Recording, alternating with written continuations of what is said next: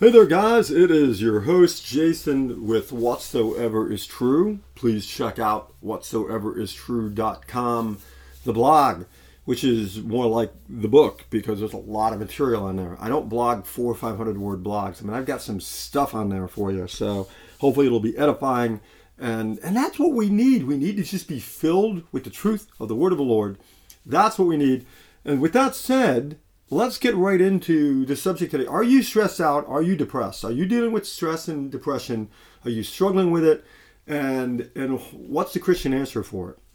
Let's get into it. The Christian answer is, surprise, surprise, the sovereignty of God. You know, in modern Christendom, we like to meditate on the goodness of God. You know, we have this namby-pamby, God is good, Jesus loves everybody. You know, he's a European hair model. And he just loves. But we don't think much on the sovereignty. We separate Jesus, the love of Jesus Christ, from the sovereignty and authority of Jesus Christ. That sets us up for some significant problems, which is why we always want to think systematically, because all of us have tendencies. You know, I have a tendency. I grew up, my mom was Italian, Sicilian. She's very outgoing, kind of. She's going to talk to you about stuff one way or the other. You're going to end up talking to that woman because she was a tiger with getting to the heart of things. So I've kind of got that in me. Well, other people are more stoic. Some people are less emotional, and we have a tendency to kind of gravitate towards those things that we do naturally, and not so much the things that are difficult for us. Well, this is one of those things where maybe the sovereignty of God and the authority of God scares you. And it does. It scares the bejabbers out of a lot of us. Because God is God. But that is the God that died for us. For God so loved the world that he gave his only begotten Son, right? Well, this has massive theological implications. We don't want to play one attribute of God over against the other attributes.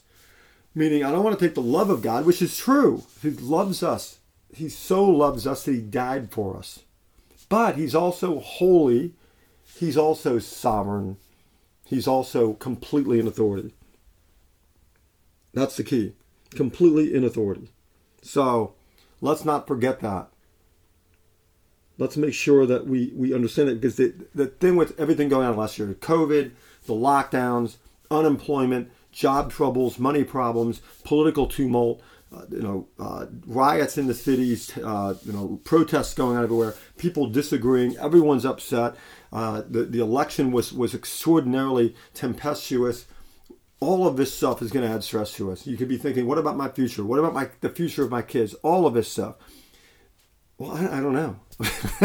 That's the thing. The brain answer is, I don't know what's going to happen. I don't know what's going to happen. If we would have had a chat in mid-February of 2020, and I could have said what was going to happen just a month later and what sort of circumstances we were going to get rolling, no one would have believed me. So here I am. I don't know. And I don't get that memo. I'm in sales, not management. The Lord doesn't tell me what's coming in terms of the particulars. What he does tell us is that he's sovereign. So let's look to Scripture and try to wrap our brain around this, because if we're dealing with stress and we're dealing with anxiety, we're missing a couple of things that are so important. You know, when Jesus goes to the tomb and he raises Lazarus, remember, Jesus wept. Shortest verse in all Scripture. Jesus wept. And he raises Lazarus, right? I mean, what an amazing thing. John 11:35, Jesus wept. And so, even the Jews said, well, look how he loved him, right? And he could have opened the eyes of a blind man, but maybe he could have kept this guy. He should have kept this guy from dying. So even then, it's casting, these accusations at him and mocking him. Imagine that, right? I mean, that's kind of where we're at right now in America. I think a lot of Christians are looking around going, how is this happening?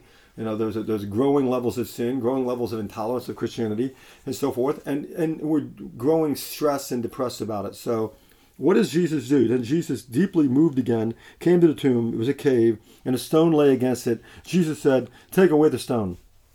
Martha, the sister of the dead man, said to him, Lord, by this time there's going to be an odor. For he's been dead for 4 days, right? So Jesus said to her, did I not tell you that if you believed, you would see the glory of God? What a line. I mean, whatever Jesus tells us to do, I mean, we need to believe that. That's our job. The obedience of faith. Paul opens Romans with it in Romans 1, and he closes it in Romans 16. The obedience of faith.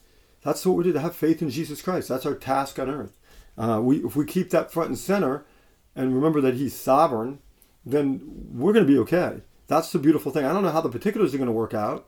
I mean, in this case, Lazarus is dead, and he's been dead for a few days. So he's not saying we're not going to have hardships, we're not going to have afflictions, but he's saying he's sovereign. And so he took away the stone, and Jesus lifted up his eyes and said, Father, I thank you that you have heard me. I knew that you always hear me, but I said this on account of the people standing around, that they may believe that you sent me. When he had said these things, he cried out with a loud voice, Lazarus, come out. I'm assuming he says Lazarus come out, because if he would have just said come out, all the dead people would have raised. He's got that power. The man who had died came out, his hands and feet bound with linen strips, and his face wrapped with a cloth. Jesus said to them, unbind him and let him go. I don't know if you're an Avengers fan, but the Thor movie, remember when they introduced Thor? There was that great scene where Thor dies. Thor doesn't have his hammer. He gets smacked. He gets backhanded by the big robot looking thing. And, well, I love that scene. I in fact tear up every time I see the scene because it's messianic. Obviously, it's got some bad theology in it, but All-Father is sleeping and finds that now Thor died for his friends, and now he's worthy of that hammer. He's worthy of the power of Thor. And so the hammer comes flying out. Natalie Portman is playing his girlfriend is there, and she hears the thing whooshing. She gets pulled back. Up comes Thor, and then he just absolutely devastates the evil, and comes walking out of the whirlwind, and everybody's just astonished. And I tear up when I think about it, because imagine what they thought when they saw Lazarus come out of the tomb. Imagine.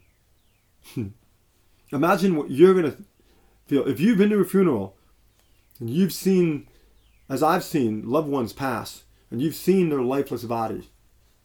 I don't mean to be a little too graphic with this, but that's a tough thing. But that's life. That's evidence of the Christian message being true. No other theology or philosophy makes sense of why there's death and why there's death, why it's wrong, what to do about it. Christianity does. Jesus Christ does. Imagine what you're going to feel, Christian, when you're in the presence of the Lord and death is defeated. Imagine that. But then also, to put this in perspective, right after that, unbind him and let him go. They just watched a guy they knew was dead for 3 days. And if you're looking around, you're going, I can't believe this is happening. Let's look at verse 45. Many of the Jews, therefore, who had come with Mary and had seen what he did, believed in him. But some of them went to the Pharisees and told them what had been done, what Jesus had done. So the chief priests and the Pharisees gathered the council and said, ready? And this is what I want to point out. If you're depressed, if you're feeling some stress, if life is tough for you, watch this. So the chief priest said, what are we going to do? For this man performs many signs. He performs many signs? He's just raised a dead man. Anyway, picking up in next verse 48. If we let him go on like this, everyone will believe in him, and the Romans will come and take away both our place and our nation. That was their response. These were religious scholars, guys. These were religious scholars. Their answer to seeing what they saw was to kill Jesus. Our job in life is to love him, and if we love him, we'll keep his word. Whoever does not love me doesn't keep my word, and the word that you hear is not mine, but the Father's who sent me. He says later in the Upper Room Discourse, right? When they're all depressed or sitting around, he says, let not your hearts be troubled. Believe in God, believe also in me. In my Father's house are many rooms. If it weren't so, would I have told you that I go to prepare a place for you? And if I go and prepare a place for you, I will come again and will take you to myself, that where I am, you may be also.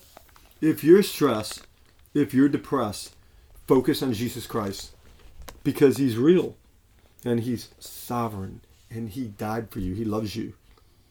That's the answer to it. I'm not going to give you, this is not self-help. I'm not saying that all your problems are going to evaporate right there. What I'm going to say is that, obviously the COVID lockdowns were with us, and there's nothing we can do about that.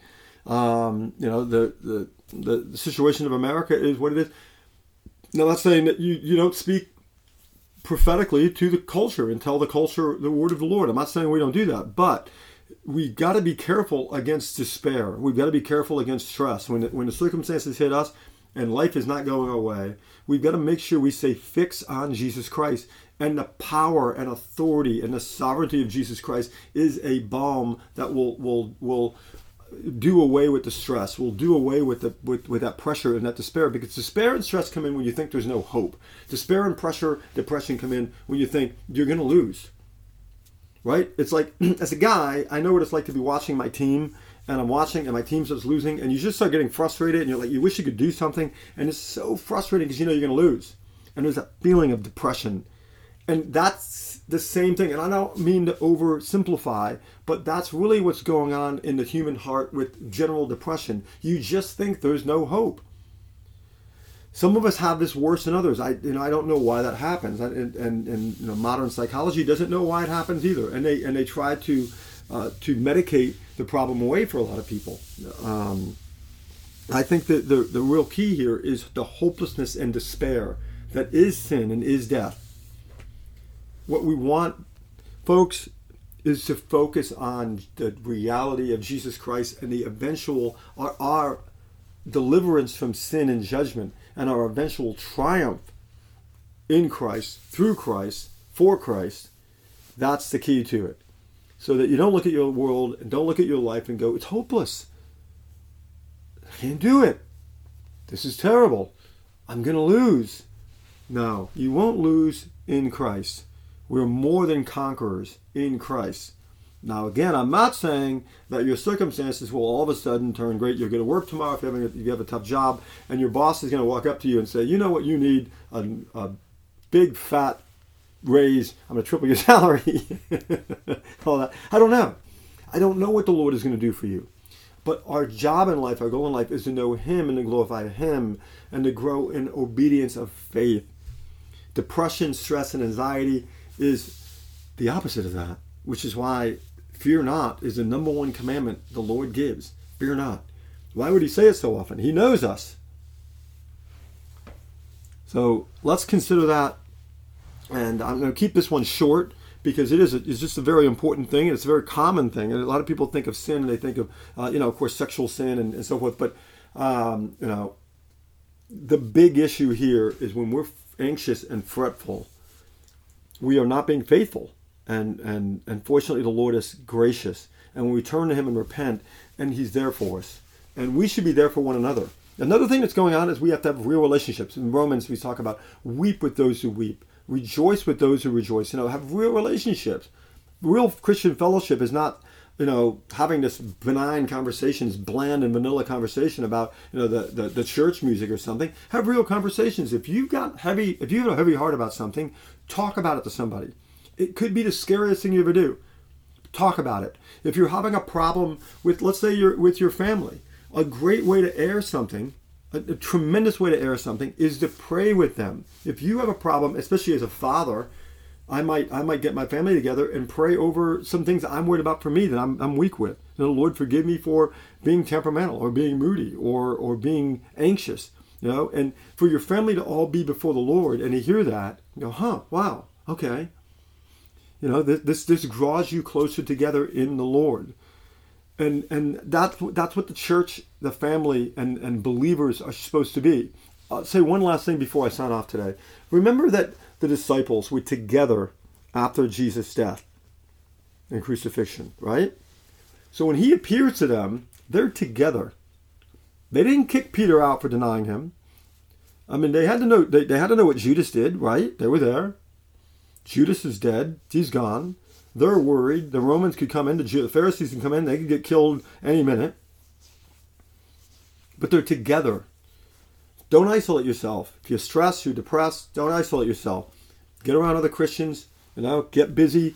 Don't wallow in self-pity. terrible things to do, but have real fellowship with real Christians and give glory to Jesus Christ and try to meditate on him and his sovereignty. That's one of the things I love reading that chapter. Lazarus come out a few years back. A good friend of mine died rather suddenly. I was at the funeral, and it was a warm early spring day, and the wind was blowing, across the grounds, and I was sitting watching the casket get lowered, and I remember he and I speaking of this very verse. I remember he and I talking about it. I am the resurrection and the life, and I was hurt. I was obviously upset. I had a reason to be upset. Jesus wept. There's nothing wrong with that. But despair and hopelessness, that's not good.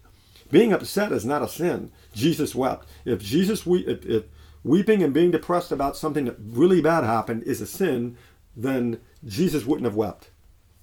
So don't misconstrue this. There's going to be seasons you're going to go through the valley of the shadow of death. You're going to be in the valley. You're going to be in the mountain peaks.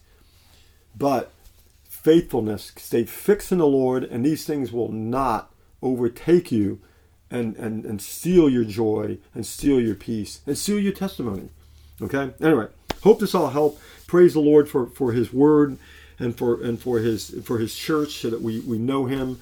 And I pray that you guys all listening and you hear my voice, take this to heart and are lifted up in the glory and honor that is Jesus Christ, and the fact that we're saved.